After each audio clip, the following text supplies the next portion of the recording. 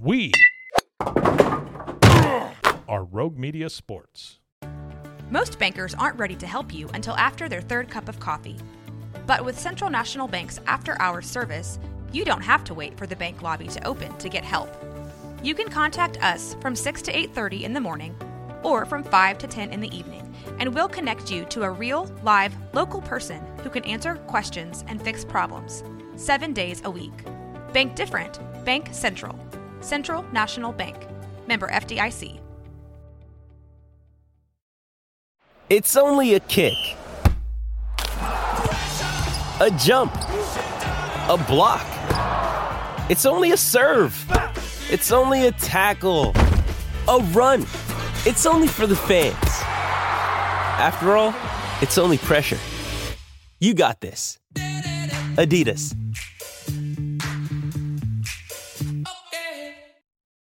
Amy Trask has been labeled the Princess of Darkness, and she embraces the title.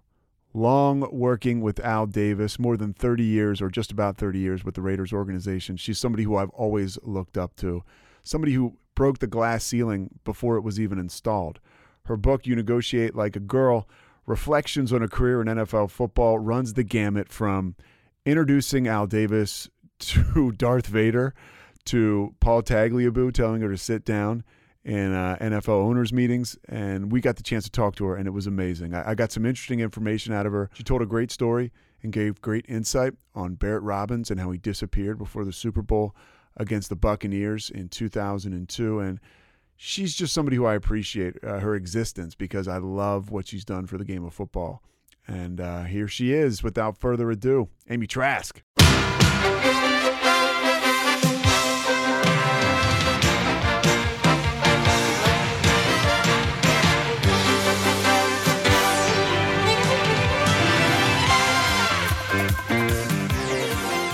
When you first came on my radar, I was a kid. I went to Richmond and I was working for this company called SFX Sports, and we recruited athletes to get drafted, and there was also a scouting service arm to it, and it was called the War Room Football Scouts. Now it's Football Scouts, and it's with ESPN. But this guy Gary Horton ran the War Room, and I remember we were talking about Gary was in the front office with the Browns and the Buccaneers, and we were talking about front offices in the NFL. And he told me, he's like, yeah, Al Davis's right-hand man or woman is Amy Trask. She's a female. And I remember, it was 1999. My mind was blown. And that was the first time. I'd always loved and respected Al Davis. And at that moment, he just got cooler. And I just thought it was such an interesting thing that a guy like that would be leaning on a woman. You were there for 30 years with the Raiders. Almost. And thank you for sharing that story with me. You were gracious enough to allow me to participate without you being able to see me right now. But if you could see me, I'm covered in goosebumps. Thank you for sharing that. And you hit the nail on the head as to Al. And what I often share with people, because there will be those who are listening to this who love the Raiders, those who hate the Raiders, those who loved Al, those who couldn't stand Al. But if we're all being intellectually honest, whether you like the Raiders or not, whether you loved Al or not, he did what we hope everyone would do, which is hire without regard to race or gender or ethnicity or any other differentiation, any other characteristic or trait that has absolutely no bearing whatsoever on whether one can do a job. I guess the way I would phrase it a bit more accurately is any individuality which has no bearing whatsoever on whether one can do a job. And he was doing this decades and decades and decades before this was even a topic of discussion. When you said that when you identified when it was you started your career, I thought, uh-oh, is this your way of telling me I'm really old? But the fact is, and the reason I note that is Al was doing this decades and decades and decades ago. What, with you, Tom Flores, right? Art Shell. Yep. And this was stuff that, look, I think it's obviously the right thing to do is to hire in regard to not taking into consideration gender, race, individuality. But it wasn't like it is today back then. And he did, like most things, I would assume, he just didn't care what other people thought. Well, you're right, and you're right. It was not a topic back then, let alone something that happened with any sort of regularity in any industry back then. When I first joined the Raiders, well, I joined in the sort of early part of the mid 80s. So before the mid 80s, but not right in the early, at the start, as an intern. And I was an intern for a couple years. And then I started my full-time career with the Raiders, or I started on a full-time basis in the mid 80s. Yeah. When I walked into my first league owners meeting, I was the only woman in the room. It was very different back there. There's terrific women in the room now.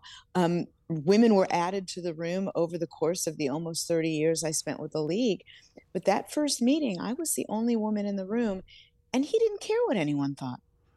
And that brings me to the makeup of Amy Trask. How do you comport yourself in a room with all men? And we're not talking about you just walked into 7-Eleven and there's 30 guys and you're the only woman. These are multimillionaires at the time, right? And these are alpha males. How do you operate in a room with guys like that? Well, I always note before I answer any sort of question like this that the best advice I ever received in my life was from my mom, who told me as a very little girl, "To thine own self be true." And she told me that over and over and over, as moms can do and as kids can do. I rolled my eyes every time she did. And as a side note, it wasn't until I was in college that I learned that that was a Shakespearean quote, that my mom didn't invent that. But it is the best advice I've ever received. And the reason I note that is I will share with you how I comported myself and how I, address situations like that. But I recognize that that's not going to be the right answer for everyone. Each and every person has to comport himself, herself in the manner true to himself or herself. My answer is I didn't care. I didn't care what anyone thought. Al hired me. I was there with Al. It didn't matter to me what anyone else thought, whether they thought I should be in the room or not in the room. It never made any sense to me. It still doesn't. For me to spend any time thinking about my gender when I was in any given situation, if my hope and my expectation was that no one else would think about my gender. If I wanted to walk into a meeting, whether a business meeting, an NFL meeting, a meeting of municipal leaders or bankers or Raider ownership or league ownership or a locker room meeting, any sort of meeting, and I didn't think anyone should be thinking about my gender if I didn't want them thinking about it, I didn't think it made sense for me to think about it. And by the way, if other people wanted to waste their time thinking about it, go ahead, waste your time. I'm not wasting mine. How about the situation, you write about this in your book, I've heard you talk about it, when the league, or I guess, the league is suing the Raiders at the time. And you guys were in and out of court for Al wanted to be a renegade and he wanted to do things his way, and there was a vision there. And you're at a meeting and I guess you're going back and forth with Carmen Policy, and the commissioner at the time tells you to have a seat and you don't sit down.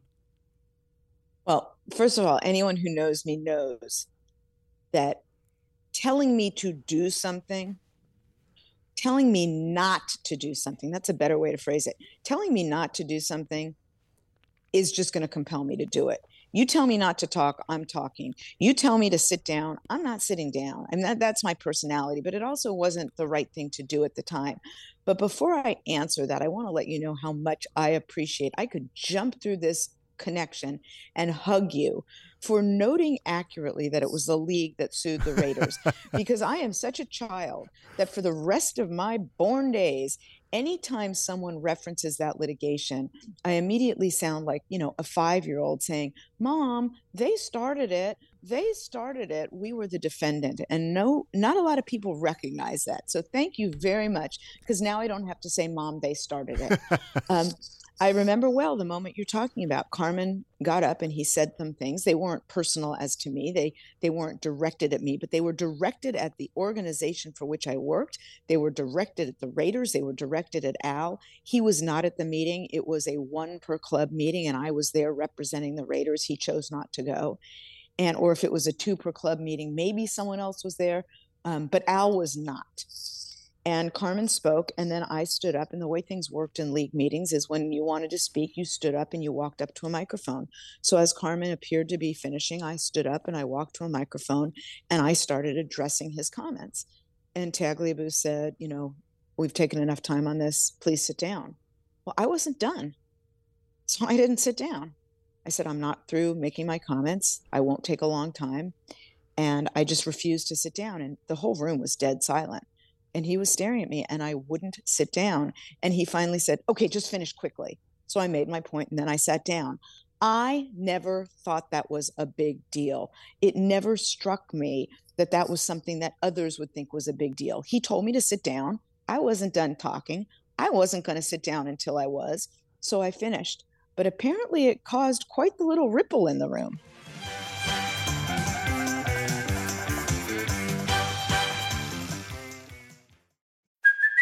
Hey, it's Kaylee Cuoco for Priceline. Ready to go to your happy place for a happy price? Well, why didn't you say so? Just download the Priceline app right now and save up to 60% on hotels. So whether it's Cousin Kevin's Kazoo Concert in Kansas City, go Kevin, or Becky's Bachelorette Bash in Bermuda, you never have to miss a trip ever again. So download the Priceline app today. Your savings are waiting. Go to your happy place for a happy price. Go to your happy price, Priceline. This episode is brought to you by Shopify. Whether you're selling a little or a lot, Shopify helps you do your thing, however you cha-ching. From the launch your online shop stage, all the way to the we just hit 1 million orders stage. No matter what stage you're in, Shopify's there to help you grow. Sign up for a $1 per month trial period at shopify.com/special offer, all lowercase. That's shopify.com/special offer. When you need mealtime inspiration, it's worth shopping Kroger, where you'll find over 30,000 mouth-watering choices that excite your inner foodie. And no matter what tasty choice you make, you'll enjoy our everyday low prices, plus extra ways to save, like digital coupons worth over $600 each week. You can also save up to $1 off per gallon at the pump with fuel points. More savings and more inspiring flavors make shopping Kroger worth it every time. Kroger, fresh for everyone. Fuel restrictions apply. With threats to our nation waiting around every corner, adaptability is more important than ever. When conditions change without notice, quick strategic thinking is crucial. And with obstacles consistently impending, determination is essential in overcoming them. It's this willingness, decisiveness, and resilience that sets Marines apart. With our fighting spirit, we don't just fight battles, we win them. Marines are the constant our nation counts on to fight the unknown. And through adaptable problem solving, we do just that. Learn more at marines.com. Mother's Day is around the corner. Find the perfect gift for the mom in your life with a stunning piece of jewelry from Blue Nile. From timeless pearls to dazzling gemstones, Blue Nile has something she'll adore. Need it fast? Most items can ship overnight. Plus, enjoy guaranteed free shipping and returns. Don't miss our special Mother's Day deals. Save big on the season's most beautiful trends. For a limited time, get up to 50% off by going to BlueNile.com. That's BlueNile.com. What kind of ripple? One team owner came up to me on the way out the door, because right after we were sort of done with that segment of the meeting, we went to take a break. And he said, "You popped my buttons." And he said it in a way that suggested that was a good thing, although I'd never heard that expression before. A number of people contacted Al and said, "She didn't sit down. You should have seen her. She didn't sit down." And I don't know whether they were saying that to him in a manner like, wow, that girl didn't sit down, or whether they were saying, Al, really, you need to get a grip on her. You need to, tell her to sit when she's told to sit. I don't know in what context, but he could not have been more proud that I maintained my position and didn't sit down. He was a guy that, one of the reasons I was such a fan, he just stood for stuff. And I got the idea that when he stood for something, it was pretty hard to move him off that position. How do you, Amy Trask, win an argument with Al Davis? You were always somebody who had his ear, who heard him out, or he heard out. He heard you out. I love that question for so many reasons, because you're absolutely right. He had the courage of his convictions, and he was willing to stand for that which he believed. A very quick anecdote in that regard before I answer your question was back before, many, many, many decades ago, decades before I joined the team, there were two instances in which one was a Raider game and one was an all-star game that he was involved with. And the games were scheduled for the part of the country where segregation still was the case. And he refused to play the games, and he got the games moved. And he did it just because that's the man he was. He didn't do it for attention. He did it because he was not going to play in a segregated environment. And my favorite story is, in one instance, the person arranging the game called him and said, okay, the arrangements are made. We've got 2 hotels for you. And he said, I don't need hotels. We don't need 2 hotels. We don't have that many people in our traveling party. And the person said, no. We have 2 hotels for you. And he said again, getting impatient, look, I told you, we don't need 2 hotels. And the person then sort of mumbled and stumbled that the black players and the white players could not stay in the same hotel. And Al said, oh, I gotcha. And the person sort of breathed a sigh of relief and said, oh, okay, you understand. He said, yeah, I understand. We're not playing. And click, hung up the phone and got the game moved. And I share that because this is a man who stood up for what he believed. The biggest misconception about him, to address your question, is that one couldn't argue with him. The biggest misconception was that he wouldn't tolerate argument, he wouldn't tolerate disagreement, and he wouldn't tolerate those who disagreed with him. If that was the case, I would have been fired roughly 2 weeks into my job. And over the course of those almost 30 years, I disagreed with him more than I agreed with him. And we had loud, because we both had loud voices, robust arguments, and we disagreed a lot. And I did all I could do to change his mind. And in the instances in which I didn't, which were many, I recognized at the end of the day, he owned the business. I did not. And so ultimately, the decision was his, and it was my job to effectuate that decision as best I could. But it was also my job, in my view, to disagree with him when I disagreed. Where did you get the backbone or the gumption? Where did that come from? I am by nature a people pleaser. I've never loved confrontation. But some people thrive in it, and it's very effective. How did you develop that? I would call it a skill. Well, I don't think I thrive in confrontation. And I think the word that my entire family and everyone who has known me for my life would use wouldn't be gumption, it would be behavior problem. That's what I was labeled in kindergarten. My kindergarten teacher told my mom I was a behavior problem.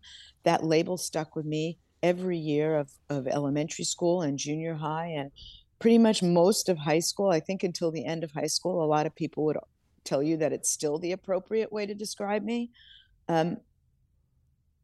What one might have considered a behavior problem, I simply considered questioning when questioning was correct. And even if that occurred in kindergarten, if someone told me to do something, if I didn't think it made sense, if I didn't agree with it, I didn't do it. Kind of thinking on your own. Not enough people do that still today. I can't say it wasn't a challenge from my family being told I was a behavior problem in kindergarten, but I can say that's probably something that attracted Al to me from a hiring standpoint. And as he advanced me, I think our personalities meshed well in that regard. A couple more things for you. The Raiders were known as outlaws, and it was kind of like, hey, you come to play. It really doesn't matter what you do off the field. How true was that? I'm sorry, finish your question. No, I'm so excited by your question. I jumped on your words, so please finish. Go ahead. I always go back, and this is before you were with the team, I remember, but this carried on, throughout Al's legacy and with the Raiders. The Eagles go to New Orleans, and they don't leave their hotel room for Super Bowl 15. And the Raiders notoriously are like all over New Orleans. There's a million stories about those guys, Matuzak, and you name it, Ted Hendricks. Was that real, and was that part of the Raider image? Not only was it real, it's what attracted me to the Raiders as a franchise. It's why I became a fan. It's one of the 2 reasons I became a fan. I fell in love with the game of football in 8th grade but I didn't have a particular team for which I rooted. I was a fan of the game. I watched the NFL. Seventh grade, I'm sorry, I said eighth. I don't know why I said that. When I started junior high, seventh grade is when I fell in love with the game of football. I don't know where the heck eighth came from. And then I went away to college. I went to Cal Berkeley, and the Raiders at the time were in Oakland. It's before Al moved the team. And I fell in love with the Raiders. That became my team for a couple of reasons. One of the two reasons was the one you just identified. You'd turn on games, watch them on TV, and you would see video footage of the visiting team getting out of the bus at the stadium in which they were going to play. And the players got out of the bus and they were wearing sports coat and carrying what looked to be briefcases. And then you'd watch the Raiders, and the team bus would roll up, the door would open, and men just spilled out. They tumbled out. They were wearing what clearly looked like what they were wearing the night before. They weren't wearing sports coats. They weren't wearing ties. They tumbled out of the bus looking like, well, that expression, what the cat dragged in. And so one of the reasons I fell in love with the team was what you just described as to the New Orleans situation. Other teams locked in their hotel room, pulling up to the game in sports coats, and the Raiders just tumbling out and playing. And that was Al's view. And that gets to the larger reason why I fell in love with the team. This was a team who gave people second chances and third chances, in some instances more than that. This was a team who gave chances to players other teams would not. This was a team owner who believed you show up, you contribute, you participate, you make us better. I don't care what you're wearing. I don't care what your reputation is. You want to tumble out of the bus looking like something the cat dragged in. That's fine. I don't care about your race. I don't care about your beliefs. I don't care about your religion. You're going to contribute. Yeah, and it's one me. Part of my story, a big part of my story is I'm 11 years sober, right? So I've gotten many second chances, and by the way, the coin we have in the group I'm in, the 12-step group, it says all it says on it. The only words are "to thine own self be true." And that is, it's so that's a huge part of my life. But the second chances are major, and it doesn't matter. If you're on the complete right side of the law or you're a total outlaw, or you're somewhere in the middle. It always seemed like you had a place with the Raiders if you got the job done. And there were a couple of things he wouldn't tolerate. I'll get to that in a minute, but I will tell you one of the things that resonated with me about him giving second chances was I was that kid who was labeled the behavior problem in kindergarten. And that label did stick with me throughout high school. And as I noted, it probably is still an appropriate label. So there were times teachers and principals called my parents in umpteen times, she's going to be suspended. You better be careful or we're going to expel her. So I got second chances in the school situation, but that second chances resonated with me. Now, that said, there were some things Al wouldn't tolerate. He would not sign someone who engaged in domestic violence or certain other crimes. So yes, he gave people second chances for the sorts of things we're discussing that you identified, that I identified, but he too had his line, but it involved criminal behavior. Wow, that is interesting. I did not know that. All right, how about 2004? You have a sponsorship, I guess, with Star Wars and and Darth Vader, and it's one of the every May 4th, I get to see, following Amy Trask on Twitter, I get to see the Darth Vader or read the Darth Vader story, and I see the picture. Take folks behind that curtain. It's one of my favorites. And it is the stone cold truth. I have not added to it for purposes of social media. There's no hyperbole. This is precisely what happened. And of course, as you know, to share this with you on your show, I'm going to have to swear. So here it comes. And it's a quote.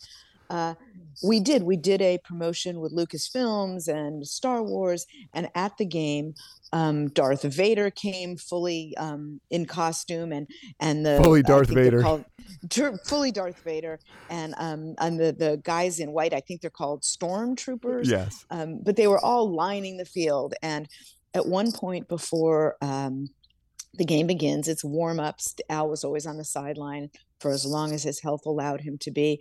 Pre-game, watching warm-ups, talking to coaches, talking to players. And someone with Lucasfilms approached me and said, we'd love to get an opportunity for Al to greet Darth Vader. We'd love to take a photo. I said, well, first of all, it's not going to be a photo op because I ain't going to be able to get him to pose. But, I heard what the sponsor was saying, and it was an important sponsorship to us and a fun sponsorship. It's not something teams did at the time. And the person in charge of the sponsorship for Lucasfilms said, could you get Al to greet Darth? So and you're the I CEO. walked up to Al. I'm sorry? And you're the CEO. So this is, Yes. So I walked up to, I thought you were asking if Darth was a CEO. And I'm like, yeah, I guess Darth was the CEO of what he did. For sure. I walked up to Al on the sideline and I said, I need you to greet Darth Vader. I didn't ask him. I didn't say, will you? I just said, I need you to greet Darth Vader. And he gives me this look. I can picture it just right now in my mind and in my heart. He just gives me this look. Like, you're interrupting me while I'm watching warm-ups. And he says, the only words he says to me are, who the fuck is Darth Vader? But you know what? He walked with me over to Darth, who was a few yards behind him on the sideline, greeted Darth, shook Darth's hand, and he walked back to watch warm-ups. And the picture, by the way, is unbelievable. It's an unbelievable picture. And I love when fans and my Twitter village, as I refer to it, has responded to me. I bet Darth was frightened of Al, or who in this picture looks scarier, Darth or Al? And, obviously the answer is Al.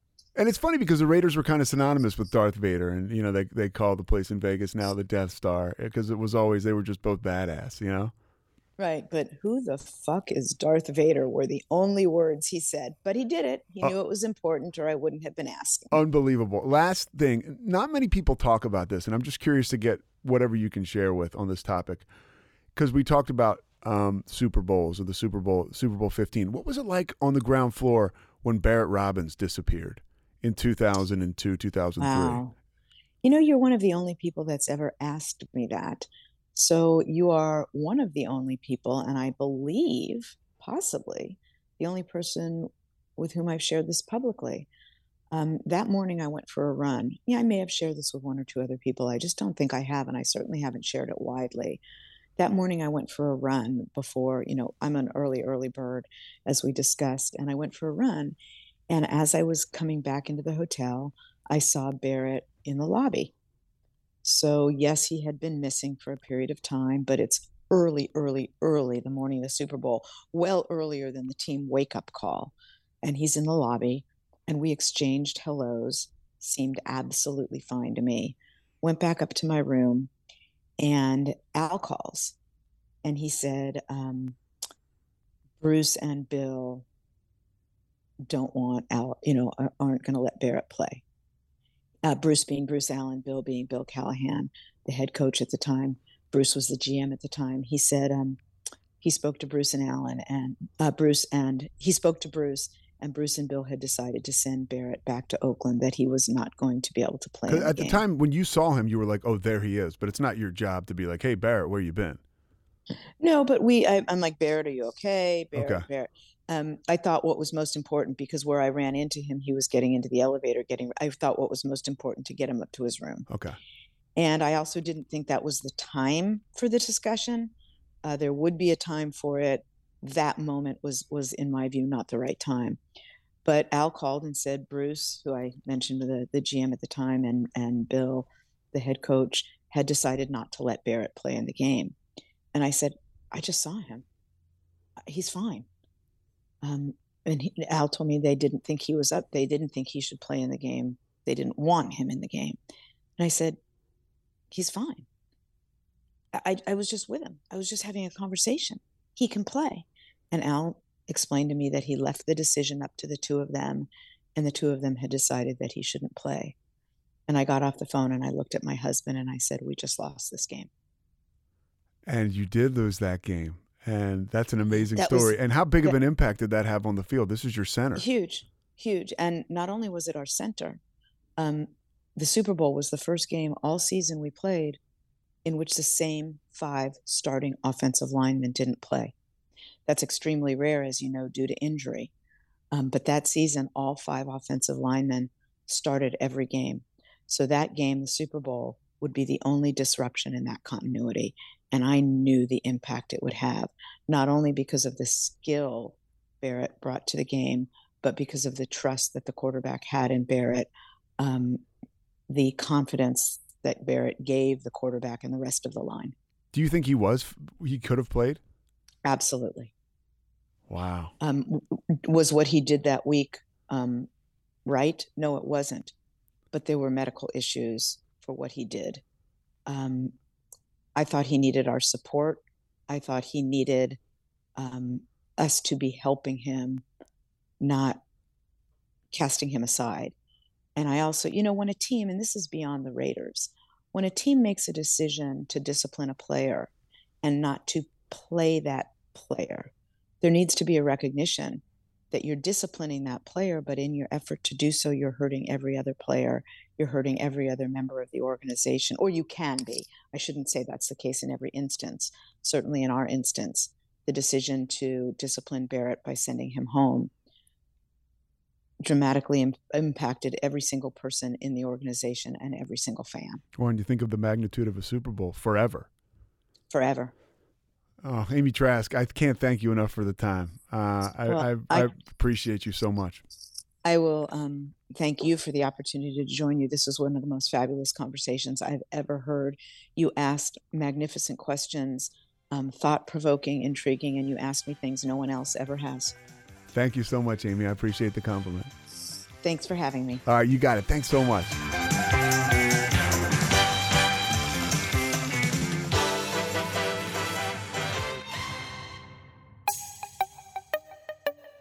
This has been a Rogue Media podcast.